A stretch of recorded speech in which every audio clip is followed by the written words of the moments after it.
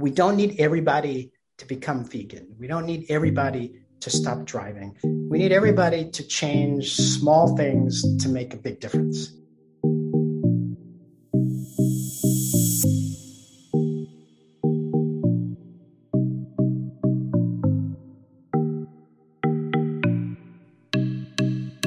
Welcome to Eco Alarm, the podcast where we break down the major factors affecting the environment and explore what we can do to help.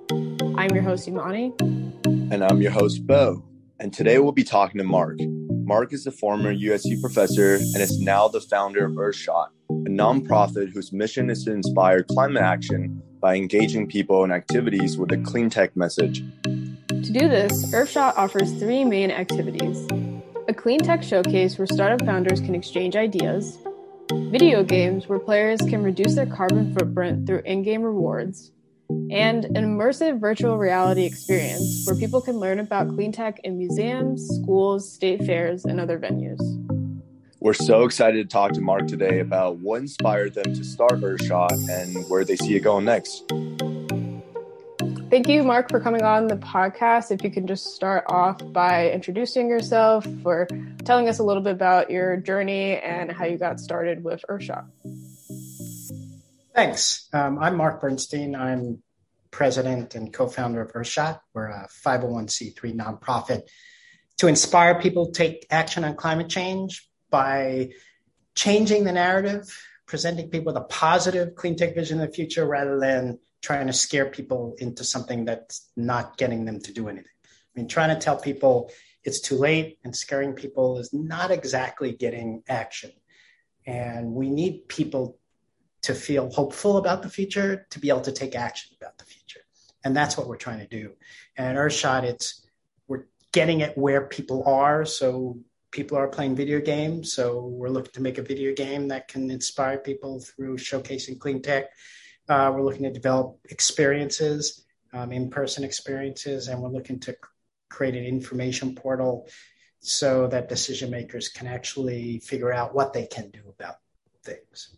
And how we got there, I have marketing in my background, and I've been involved in climate change issues for 20 years. And for 20 years, I've been bothered by how we've messaged it. People just don't buy things based on fear. And people don't really take action based on fear, except in very rare circumstances like war. And trying to get people to do stuff when the messaging is all about how bad things are and kind of how hopeless things are just doesn't inspire people. So as we looked around and said, well, what can we do? Well, we actually know technology is here. Technology is cool. It's better. Electric cars, LED light bulbs, solar energy. It's actually better and cheaper. And so we can give people that information and get people excited about it. We can turn the tide on climate. Awesome. I'm curious how you landed on clean tech, because I know you have a background in mathematics and then you did some stuff in energy management. So I'm wondering, what was the transition that kind of got you started specifically on that marketing aspect or starting a nonprofit in general? So, if you go way back in my history, so I've been doing in the energy environment space on the economics, policy, technology side from the beginning. And some of it was environment, some of it was just energy management. But it was always about trying to bring renewables and efficiency into play and trying to explain why it's better and why it makes sense. And in the early days, it was kind of expensive, so it didn't always make economic sense. But as we moved forward in time, it got cheaper. And it got better. And so now it actually makes economic sense. And so I've been doing clean tech for a long time. The last 10 years, I've been helping clean tech startups from the very early days of setting a strategic business plan to helping them their messaging, to helping them find investors. So everything from electric airplanes to hemp-based insulation material and lots of things in between. And so I've been working in that space for a long time. And as I've seen technology improve and I see how it's, from a business standpoint, it's the better business decision to choose clean tech rather than something else, and said, we've got to get that message out to people, because most people just assume if they're going to use something that's better for the environment, it's got to cost more and it doesn't work as well. And that was the case 20 years ago. It's not the case today. And that's what we're trying to get across. And the idea behind trying to do a nonprofit was if we're trying to craft something and create a message, sometimes people will trust it more if it's not a for-profit making venture. And that's how we got into there. And I've spent a lot of my career helping to take complicated problems and make them more understandable to the average person or to students. I've spent time as a professor at UPenn and at USC. And a lot of it was, how do I engage students in these issues and make it understandable and fun in a way that people will actually be inspired to do something? That's what I've done my whole career. And now we're trying to do it in a bigger way. Let's put it that way. That's great. So you mentioned some of the clean tech startups that you helped work on, and I was just curious if there's one favorite project that you got exposure to that you want to share more details on. Sure. And one is relatively recent. They're called Ampere, and they flew the first commercial electric airplane for passengers. They're based out of Hawthorne, and they just got bought up and they're still intact. But what their difference is a lot of people are saying, we can do electric and hybrid airplanes, and we got to build brand new ones. And that takes a really long time. And the difference that the Ampere founders had when I first met them and helped kind of develop some of the strategic thinking was, well, let's retrofit existing planes, because then you don't have to certify the airframe. The airframe's already certified. All we have to do is certify the propulsion system. And so they were really innovative in their thinking, innovative in their approach to how to make these planes work. And within 5 years, they've had certified commercial planes and flying. And they're just a cool group of folks doing really neat stuff and currently flying hybrid planes, getting ready to fly fully electric planes for that short haul market. There are a few million flights a day, commercial flights a day that are less than 100 miles. Those can all be electric. There's not some niche market. This is a lot of flights, a lot of planes. They could all be electric today.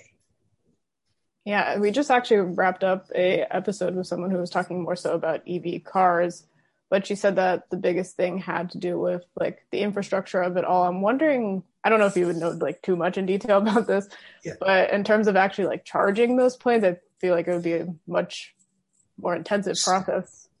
But what they're designing is, so the battery packs are in the belly of the plane. You land, you pop out the battery pack, you pop in a fresh one that's already charged, and in 10 minutes, you're flying again. You're not sitting around waiting, because these short haul flights, they turn around really fast, 6 to 12, 19 passenger planes. They want to get people off and back on. So you build them so you pop out the batteries, pop in a fresh one, and you're gone. And that's how they're designing. Years ago, there was an attempt to do that in electric cars as well, Better World Place. The problem is you needed all the car companies to decide to put all the batteries in the same place.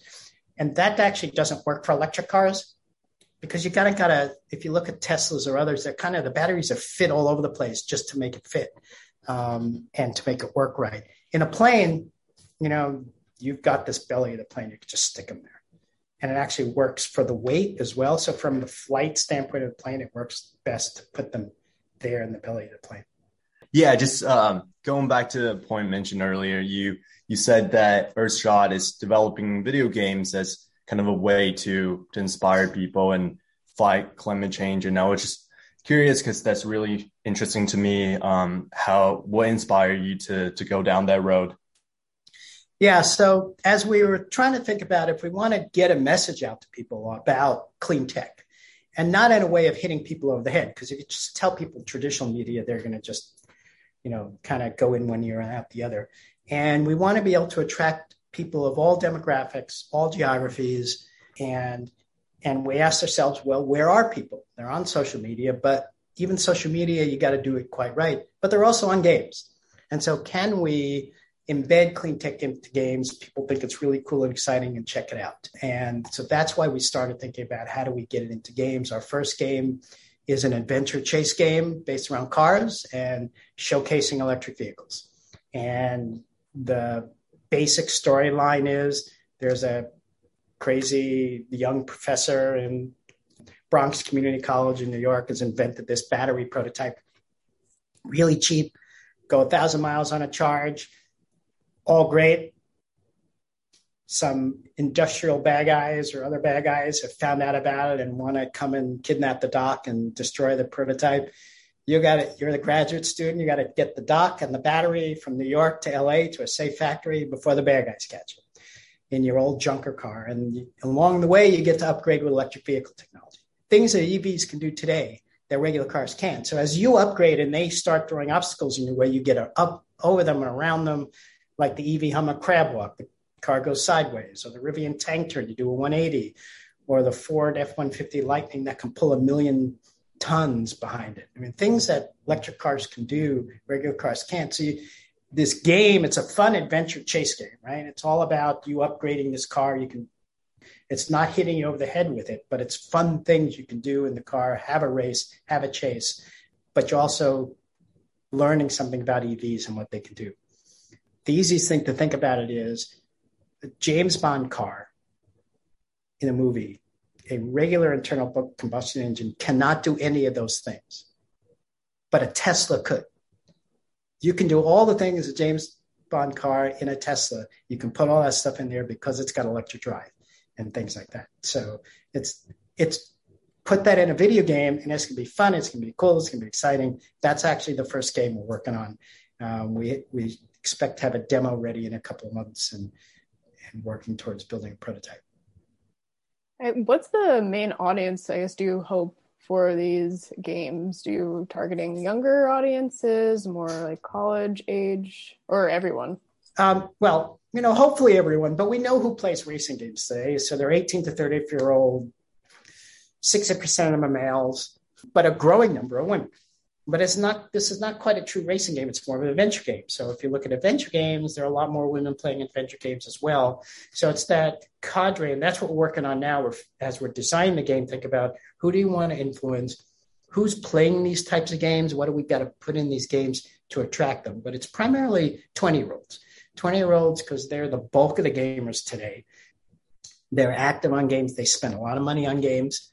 They're there. So we want to design it for 20-year-olds who are also the ones who are spending the most money today, maybe buying a new car, getting their first apartment, things like that. So it's that age group that if we can inspire them to make some changes in their carbon footprint, we can have a huge impact. So I have a question. So, and I apologize for being maybe too forward with this. So how is Earthshot economically viable? How does the organization make money? Are the gamers paying for the products, or are the EV companies?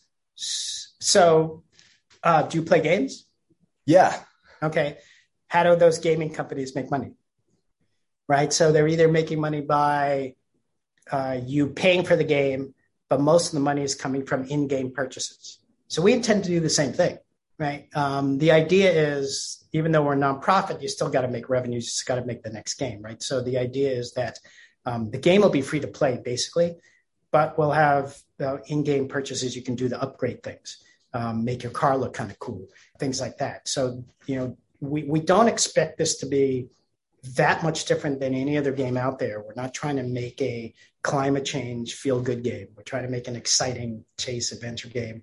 And we don't have to earn as much money as a for-profit game, made by EA Sports or something, but we still need to earn revenues. As a nonprofit, though, we are, looking for sponsors and donors. So we're beginning to approach some of the car companies and say, hey, would you like to sponsor the development of the game and begin to build it out? Yeah, I think that makes sense. Yep. So again, we're not trying to build a climate change game. There are those games out there. There are some really cool games about climate change and oceans, but the only people who play them are people who care. And that's not who we want them to play as well. But we also want, somebody living in, outside of Lincoln, Nebraska, who drives a pickup truck to play the game, or a young person in in Philadelphia or in, Louisiana or any place else, right? And we want the demographic and geographic mix of everybody who plays the games to want to play this game. So is the goal to kind of subtly introduce the benefits of EVs without making it too obvious? Exactly. Okay. But we also hope, as we get the games out there, particularly as mobile games, to actually push through things through the games. So messaging, you can push messaging in your games. We also hope to push coupons and freebies through the games too. So let's say you're playing a game, you get some points, maybe you get a free LED light bulb coupon or a free Impossible Burger coupon or $1,000 off if you go into the dealer and they're buying an electric car. So anything you can actually push things through games too, but that's an aside. That's just once people are playing the game, you can kind of throw things at them. And one thing we know about Americans, when they get coupons, they use them, particularly free coupons. So, somebody in the middle of the country, as opposed to here in LA, you see Impossible Burgers all over the place, but they don't see them all over the country. And so if somebody gets a coupon, they go try it, maybe they'll like it and then continue to use it and reduce the amount of meat they consume. Yeah. And that's kind of what we're trying to get out here. Gotcha. Impossible Burgers are good. I'm also curious, how is the goal to kind of integrate with, because I know you have kind of this like clean tech thing where you have the showcases and then you have video games. Do you ever intend to co-mix them, or are these kind of separate entities within Earthshot?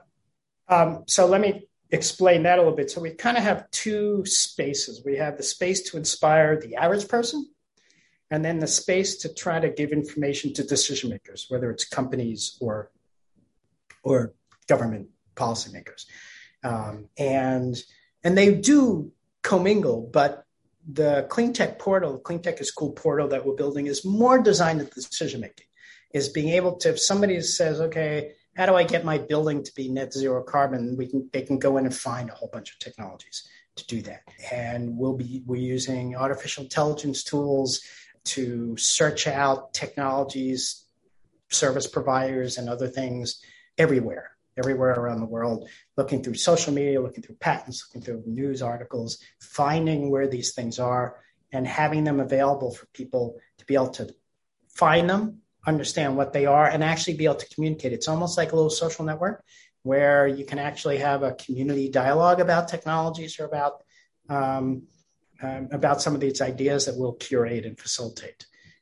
And they kind of commingle, because if we can inspire people and they see this cool electric vehicles and they get on their website and they can find out all the different vehicles. At some point we'll have that. Or somebody is playing a game that, maybe we have a vision for a better Sims eco pack, and so somebody's, upgrading with their super efficient AI technology based super LED lighting solar house thing that they built. And they go and say, well, how can I get it for my own house? Right. And so have a space for that as well. At that, my comment on Sims, if you play Sims, the eco pack the house makes you live like a hippie. And that's not exactly that's not a cool, clean tech house. That's an old style house. You can make a super efficient zero carbon house that is the coolest house on the street. And that's what they ought to have in there. We want to work on that too. Be cool if you did a collaboration with The Sims. I think they need help lately. I don't think the Sims community isn't very happy with AI at the moment. Yeah, so we're working on trying to, maybe somebody in the community will have heard this podcast or some of the others, and they'll contact us. Yeah, we are trying to reach out to them and see if we can help them come up with some ideas. Yeah. Kind of just going off of that. So you talked about EV games, clean house energy games. Are there other ideas that you want to work on in the future, just to get the scoop? Yeah. So the other one we have in concept development is called The First Chef. And it's a role-playing game in which you're a chef today and you and your dog get magically transported back in time to a pre-civilization community of hunters and gatherers who are not very good at hunting or gathering. And so you need to go and find food. You need to forage in the forest. You need to figure out what's edible. and cook for them. So you become the world's first chef. And so it's like a Civilization playing game, almost like a Stardew Valley, but taken back in time. And as you find stuff, you can start agriculture, you can start building the civilization. But the key here is you're going to go in the forest and you're going to have this little scanner with you. And you look at something that kind of looks like a carrot, sort of, and then you look at it with your scanner and it shows you what its current day version is. So it's a carrot and what the nutrition and sustainability aspects of the carrot is. And so some of your measures of success is not only how much you feed the community, but how healthy they are, how much waste you produce, how sustainable it is of the agriculture you're producing. But again, it's still basically a role-playing game. And you've got to feed the minions. You've got to keep them happy. You can then eventually trade with other communities as you build out your civilization. So that's the other game concept that we have that we've thought about trying to develop. And you get transported with your dog, and the whole role for the dog, of course, is a little bit of fun and side play, but also a lot of revenue production because you can kind of choose your own dog, and the dog can talk to you if you want, things like that. And so that's the other game concept that we have in play. Yeah, I know before we started, you also mentioned this idea for people to train AI to identify deforestation. Could you kind of go into that a little more? Because I just thought that was really interesting. Yeah, so that's not quite on the drawing table yet. It's just the ideas in my head. But so what's happening now is for rainforest problems, there are satellite imagery. We can get satellites of everything. And there are people today, looking at those satellite imagery all the time and trying to spot early signs of deforestation, either somebody doing illegal logging or burning something for agriculture. And if you spot it early, you can get people out there to stop it. And they're using the visual observations on the ground and stuff and training the satellites and the machine learning to be able to spot it automatically. But there aren't enough of it going on. There aren't enough people and there aren't enough things. So my idea was to create a gaming competition, get gamers around the world to be looking at the satellite imagery, identifying potential hotspots that at the same time can do machine learning, because as you're training computers as people are seeing it, and basically create a global competition for people to watch satellite imagery, find stuff, and identify where things are happening. So that's a longer term idea. But if also anybody listening wants to take it on, somebody at USC in the gaming or satellite imagery sector, that'd be great. But it's another way to think about how we can get the community of gamers online, because we've seen those things, in other places where communities of gamers or communities of hackers have gotten together to do something good and positive. And so we can try that here as well. I'm wondering if you mentioned people can get involved if they maybe want to start up that. I think that's a little, that could be a lot to do. I'll ask the AI people in my class. We'll see what we can get done. But for Earthshot, just in general, though, if people want to get involved, how can they do so? So they can send a message. We're looking for people who can help us from a variety of different things. At the moment, we're trying to begin to build out our social media presence. So if anybody's got experience doing social media and wants to help us out in there, because we need to get ourselves known better. And so it's not just Facebook, Instagram, Twitter, which we're doing, but it's, trying to figure out a TikTok strategy. If anybody's out there on Twitch and, part of the Twitch gaming community, we'd love folks in that community to begin to look at us and spread the word on us. So there's that outreach strategy. And then if there are some game designers who want to work with us as we're beginning to build out the game design documents and initial demos for some of the games, who want to volunteer to work on some of that. And then at the same time, we're getting ready to, along with that first game, we've got a narrative going behind it, and we want to do an online comic and actually build a story around it, and doing an online digital comic on it. And so if there are any artists out there who want to do a comic with us, that's great too. Spread the word, get people to sign up, get people to donate.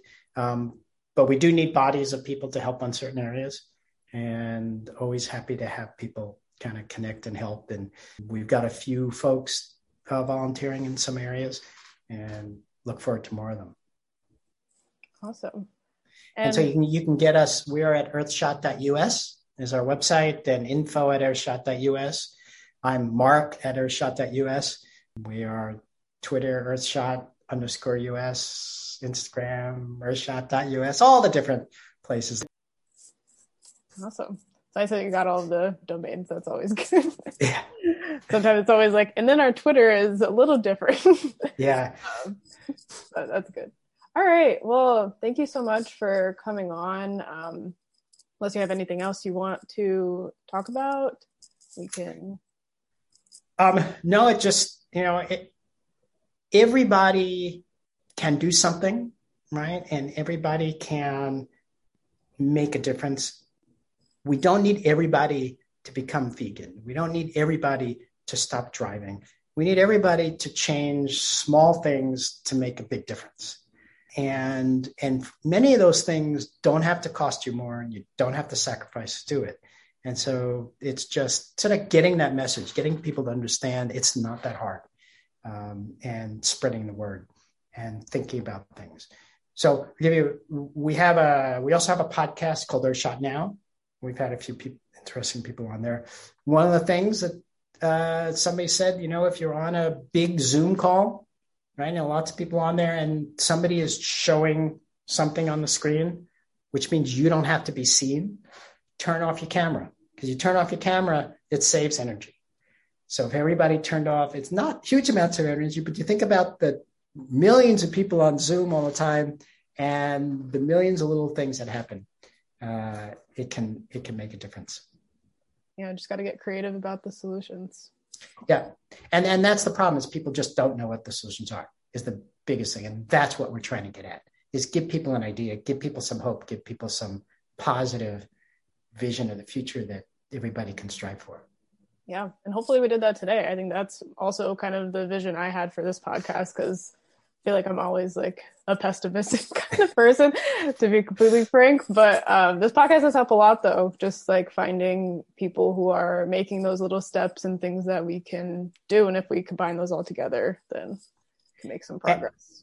And I continue to be optimistic, because I keep seeing lots of young people with lots of great ideas in the clean tech space, coming out with new technologies, new practices, new ways of doing things.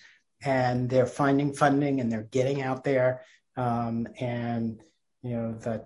The huge numbers of 20-year-olds who are putting together new businesses that will have an impact on the environment, the impact on the planet, is just amazing. There are new funders happening. And so I continue to be optimistic, because your generation seems to have it right. And it's not just saying it, but doing things, walking the walk, talking the talk, but actually making things. And so that's why I'm optimistic, and that's why I'm trying to bring this optimism to people.